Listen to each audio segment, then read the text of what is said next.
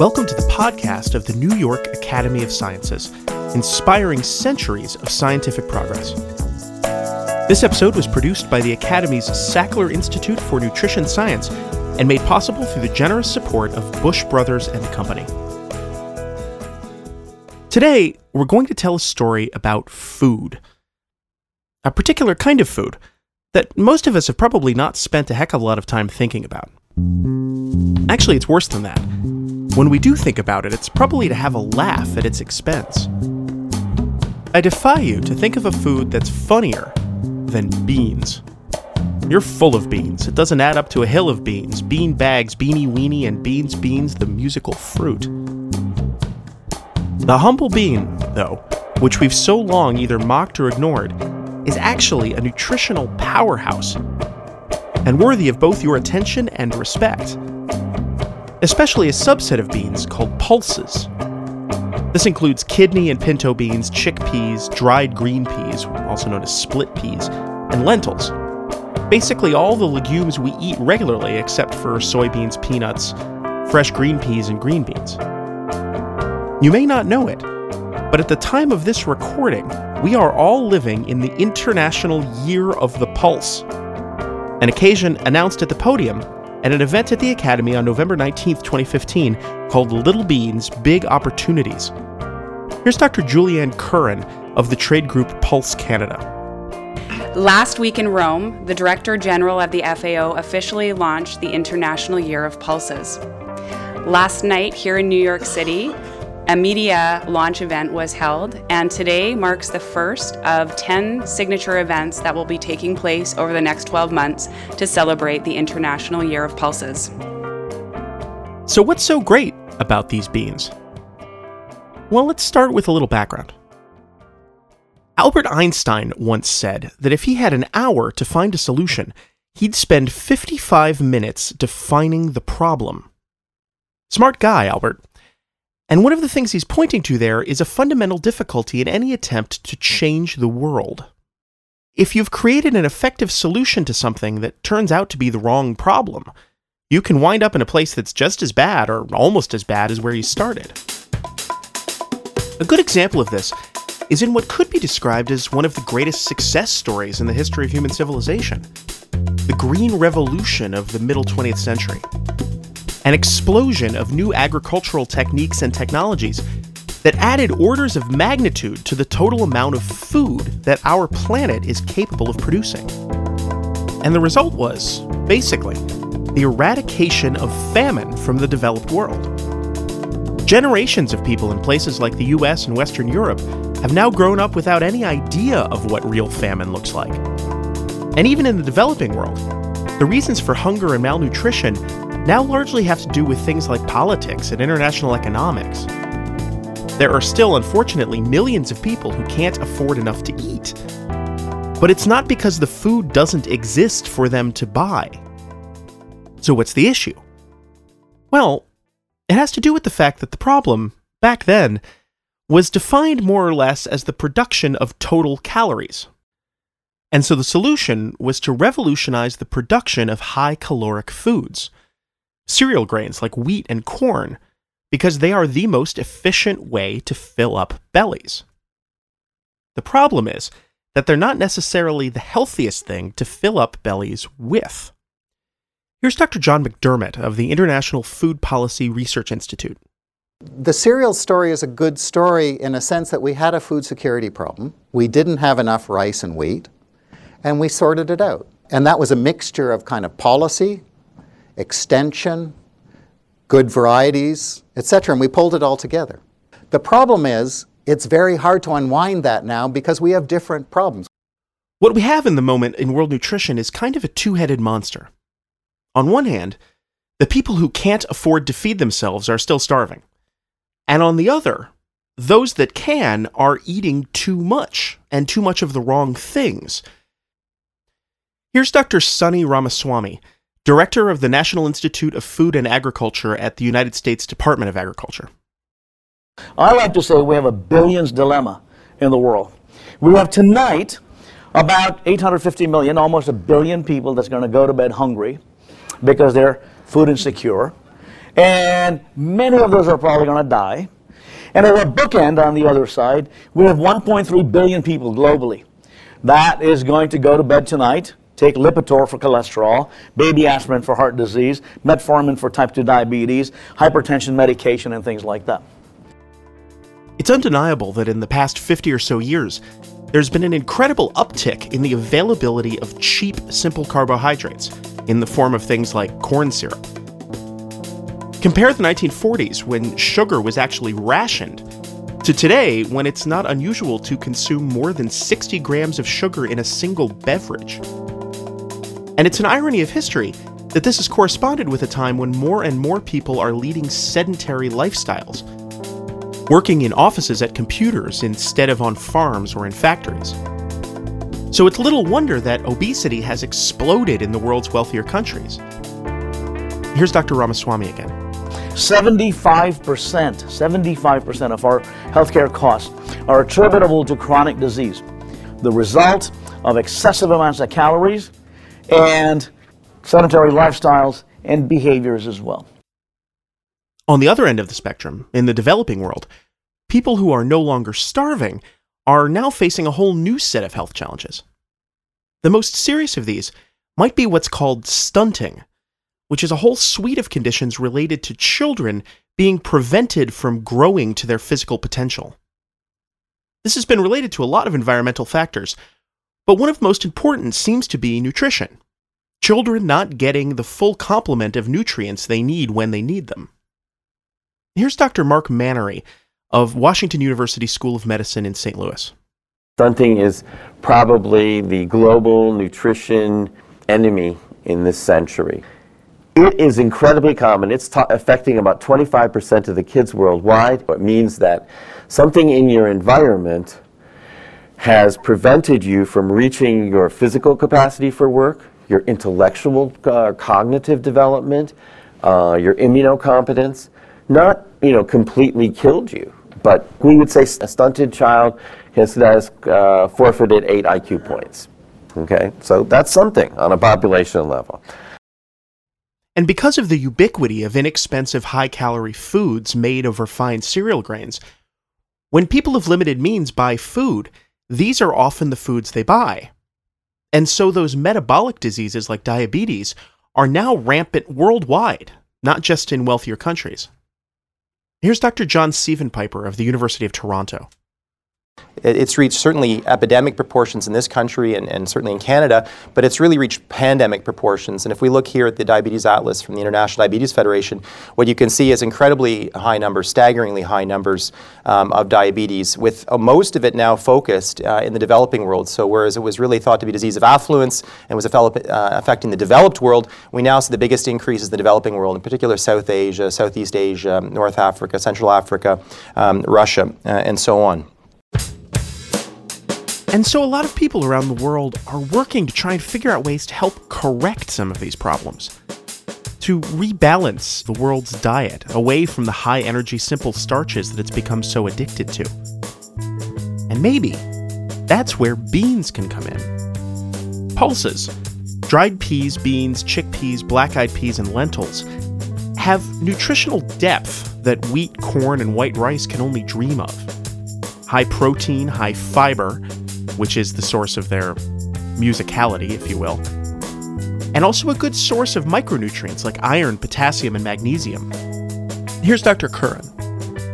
Pulses have about 3 times the amount of protein that cereals do. They also complement cereals to provide all the essential amino acids that are needed in the diet. And as people have looked at their nutritional value in detail, they've started to find some remarkable things. These foods seem to have a quality for specifically fighting metabolic diseases that is even greater than the sum of their nutritional parts. Here's Dr. Sievenpiper again. Traditional dietary patterns rich in dietary pulses may represent, I think, an important part of the solution for addressing the epidemics of obesity, diabetes, and cardiovascular disease. To begin with, they seem to have a positive effect on weight loss. One of Dr. Sievenpiper's colleagues did a meta-analysis where she found that people eating a pulse-rich diet lost more weight than people who ate other things, even if they were eating the same amount of calories. And what she found is, on the negative energy balance studies, even though they were matched for calories, there was more weight loss in those receiving the dietary pulses than the control intervention. And that was also true in the neutral energy balance. So despite these being weight-maintaining diets, participants lost weight. And overall, there was a weight loss of about almost 400 grams, almost a half a kilo over a median follow-up of 6 weeks. So that's pretty good, a half kilo in 6 weeks. Even more excitingly, there's something specific about pulses that seems to have a significant positive effect on the biochemical underpinnings of metabolic disease. And when I say significant, I mean clinical, as in the kind of benefits that a drug might have. Dr. Stephen Piper's published results that show a benefit of eating more pulses that's similar to the benefits gained by taking some currently available diabetes medications. Well, I published this back in 2009. I screened over 1,000 papers, 11 looking at pulses alone, 19 that looked at pulses as part of a low glycemic index intervention. So we often exploit pulses in this way. And we also exploit them to look at as a way of increasing fiber, so as part of high fiber interventions. And what did we find? Well, if we looked at pulses alone, we did see an improvement in fasting glucose. We also saw an improvement in fasting insulin. If we look at pulses as part of a low GI diet, here we found something that we found particularly striking. We found an improvement in glycated blood proteins. And this related, not that you have to know the units, but to about 0.5% absolute percent, this is not proportional, reduction in hemoglobin A1C. Now this is important because this would be a clinically meaningful benefit. This is the lower limit of efficacy that we see for most of the drugs we actually prescribe for glycemia lowering, antihyperglycemic drugs. And this is very similar to what we see with acarbose, in fact. So it shares a lot of similarity and would meet the clinical threshold that the FDA has set for new drug development for diabetes drugs, which is 0.3%. So this would certainly meet new drug development criteria for a benefit for glycemic lowering. So not just a small, trivial benefit. This is quite, I think, this is a clinically meaningful benefit. Likewise, Dr. Mannery has been examining some promising effects of pulse consumption on gut health, which is shorthand for the well-being of the symbiotic microbes that live in your stomach and intestines. Poor gut health is another risk factor for stunting, so eating more pulses has the potential to alleviate stunting in two ways: by giving children a more nutrient-rich diet, and also by positively supporting their microbiome. And that's something that's proved very hard to do. Here's Dr. Mannery. It's not something pharmacologically treatable. It's not something that we know how to affect with, giving the full complement of nutrients like Seth was talking about. So we're curious about what kind of things could improve gut health, and legumes are on our list. On top of all that, growing pulses is even healthy for the ground. Most food crops are hungry for nitrogen. They suck it out of the soil, making it harder for future crops to be grown on the same piece of land. This is the primary function of fertilizer, to put more nitrogen into the ground. But pulses are in a class of plants that actually help nitrogen find its way back into the ground, improving the soil for other crops. Here's Dr. Ramaswamy. They have outstanding ability to create this environment in the rhizosphere where you have associated bacteria that can grab atmospheric nitrogen and convert that into nitrogenous compounds that gets deposited right in that soil itself, so that other crops that you're going to come through with can indeed utilize that nitrogen that's in there. So let's all start growing and eating more pulses. It seems like a slam dunk. Well, unfortunately, it's not so easy. Even if we all wanted to totally shift our diets tomorrow, global food production is big business. It's built around large farms supplying large amounts of consistent raw materials to the food industry. And an industry that size just isn't built to turn on a dime. Here's Dr. Richard Black, Vice President of Global Research and Development for the Nutrition Sciences Division of PepsiCo. It's kind of like a catch-22. You go to the business and you say, we should be using pulses. Well, there isn't the supply, so we can't make the product. Okay, well, you go to the growers, you say, well, we need the supply. Well, there's nobody to buy the product from us, so we can't grow that much. And you really get to the point where you have to have, be able to lock hands and say, okay, we're in this together somehow, sink or swim, so that you can actually build the product at the same time you're building the supply. Right. Really hard to do. There's two interlocking problems there: supply and demand. Let's try to pull them apart and look at each separately, starting with supply. Because the food industry has been so focused on cereal grains for so long, most of the pulses in the world are not grown on big industrial farms. They're grown by a lot of small farmers in places like India, where pulses, particularly lentils, are the main staple of the traditional diet. And when I say small farmers, I mean very small, sometimes just a few acres that they plant and work by hand. And when I say a lot of these small farms, I mean a lot. Here's Dr. Alan Hruska of the United Nations Food and Agricultural Association. There are 22.7 million small pulse producers holdings in India alone. So my estimate worldwide is that there are at least 100 million pulse producers worldwide, taking that data and the percentage of pulses produced in India. So we're talking about many, many small producers and their families and communities. And so if the food industry wanted to make a big investment in pulses, at least in the short term, it would mean dealing with not a few large-scale producers, but with thousands of tiny ones, or even more. And that would be a really difficult thing to do for all kinds of reasons. Here's Dr. Black again. Supply chain realities, and this is the tough one. You can't buy from, how many farmers were there? 22 million. In India? Yeah, for pulses. For pulses. Alone, yeah. Yeah, you can't source from 22 million. So you can't.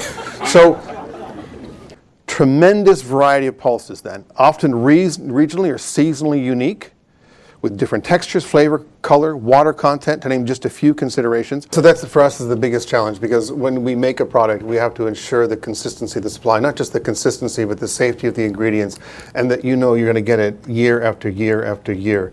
And we need assurances with regard to the agricultural practices. Can you imagine if we were a large company buying pulses where the agricultural practice was slash and burn? Can you imagine? Or we don't know what the fertilizer that's being used is, or the pesticides that are being used, or the contaminants.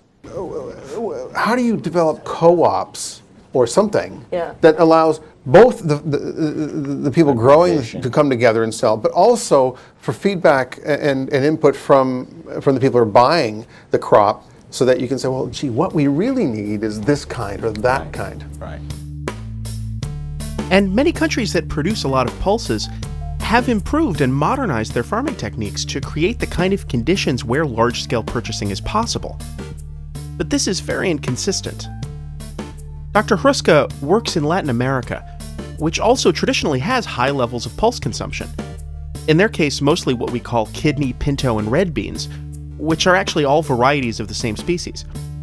And he's found a tremendous gap between the way beans are produced in larger, wealthier countries like Argentina and Brazil, and smaller, poorer ones like the ones in Central America. Here he is to explain. Brazil, you have Argentina, you have Uruguay, and you have large-scale commercial production.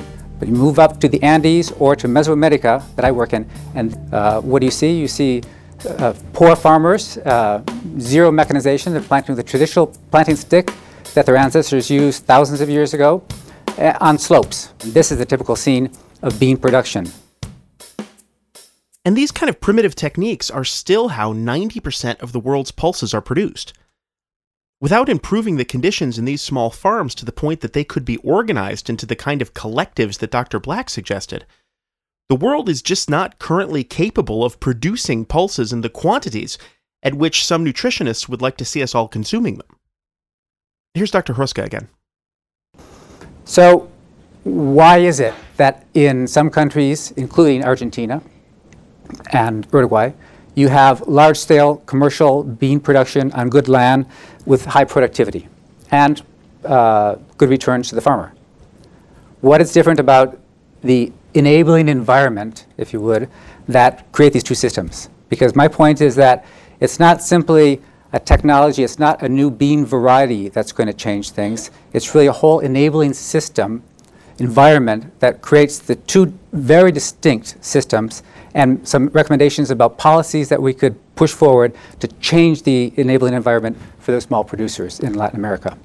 First of all, here in the United States or in Canada or Australia or even in Argentina, you have strong private sector support for large-scale commercial farming of beans. You have variety production, seed availability, other inputs, of course, machinery, irrigation.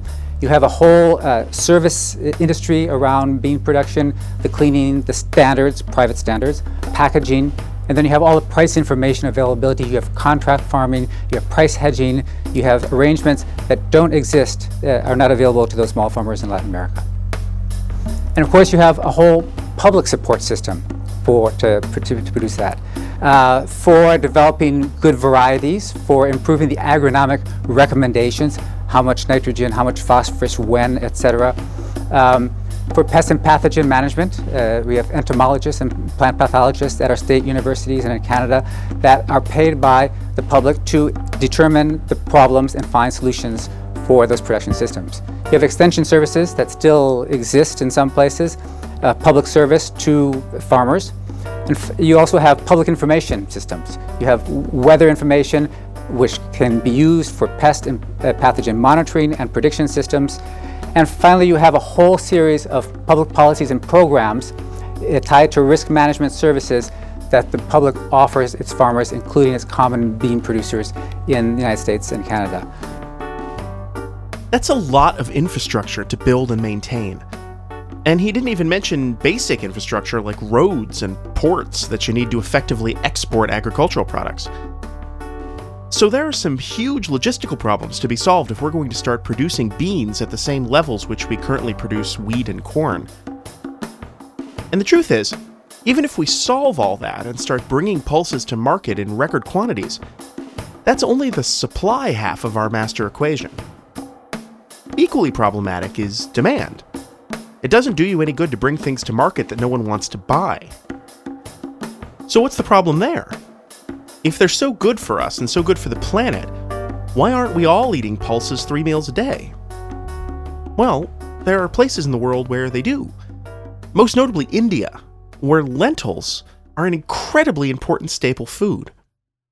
So much so that, remarkably, India is, by wide margins, both the world's largest producer of and the world's largest importer of lentils.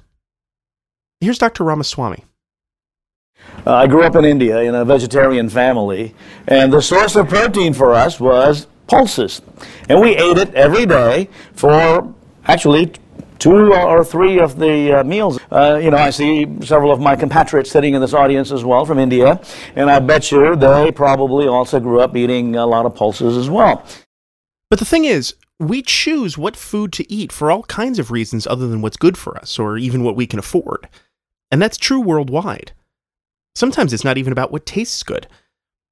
Like we said at the very top of the show, we build stories around food, and we feel like the food we choose says something about us, our personalities, our status in society.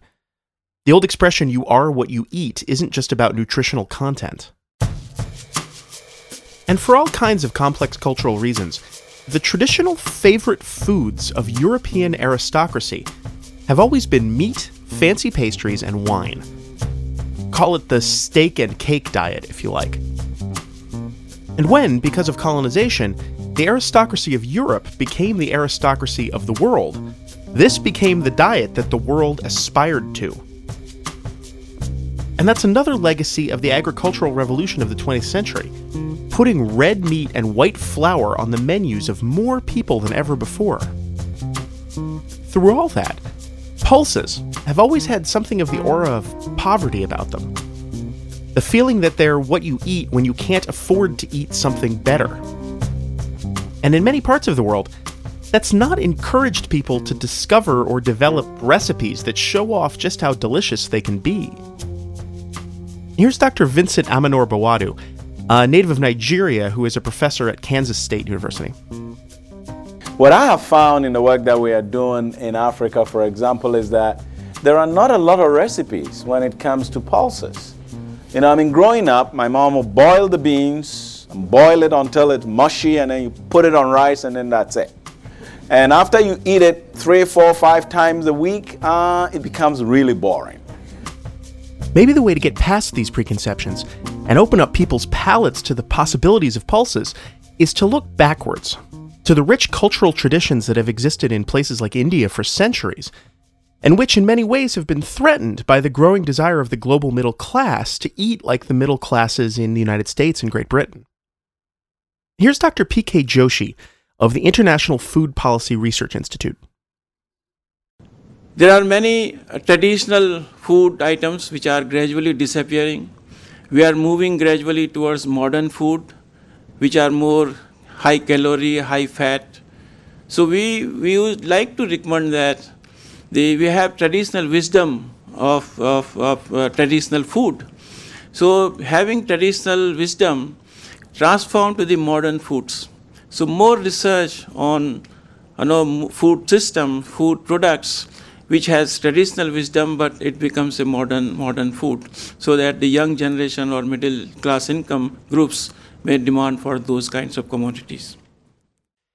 Here's Sarah Baer-Sinnott of Old Ways, a group that promotes traditional ways of cooking and eating from around the world.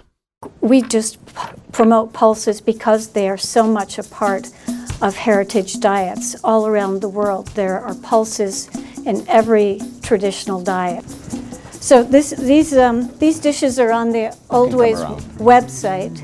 Jollof rice and black-eyed peas from Africa, hoppinjon and collard greens from the American South, brown rice and red beans from the Caribbean, and black beans and rice from South America. And we found that people are eating, they're learning to cook, and these ways of eating are not only delicious, but they're very healthy.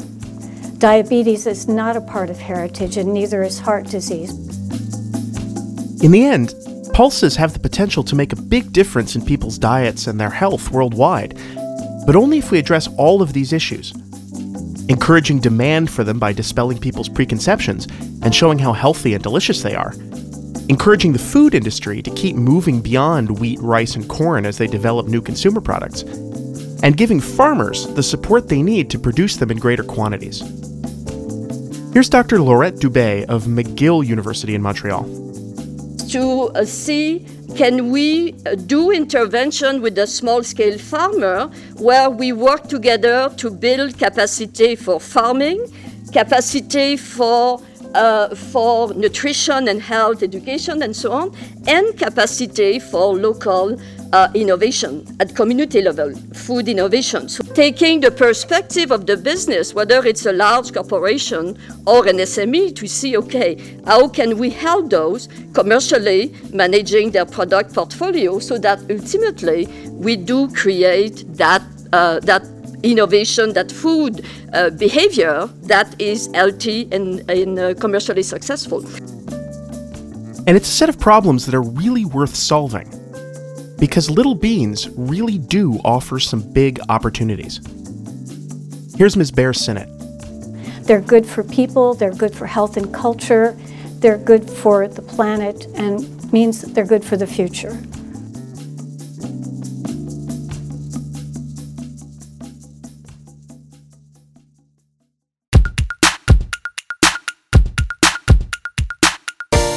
Thanks for listening to the New York Academy of Sciences podcast. It was produced by your host, David Hoffman, with the assistance of Carrie Caston, and with administrative and scientific oversight by Murray McLean of the Academy's Sackler Institute for Nutrition Science. Special thanks to all the experts who appeared in this episode: Dr. Julianne Curran of Pulse Canada, Drs. John McDermott and P.K. Joshi of the International Food Policy Research Institute, Dr. Sunny Ramaswamy of the United States Department of Agriculture, Dr. Mark Mannery of Washington University School of Medicine, Dr. John Sievenpiper of the University of Toronto, Dr. Richard Black of PepsiCo, Dr. Alan Hruska of the United Nations Food and Agriculture Organization, Dr. Vincent Amanor Bawadu of Kansas State University, Sarah Baer-Sinnott of Old Ways, and Dr. Laurette Dubé of McGill University. All of the presentations excerpted for this podcast were from the event Little Beans Big Opportunities, Realizing the Potential of Pulses to Meet Today's Global Health Challenges, at the New York Academy of Sciences, November 19th, 2015. You can find an Academy e-briefing of the complete event at nyas.org/publications/ebriefings. That event and this podcast were made possible with the generous support of Bush Brothers and Company.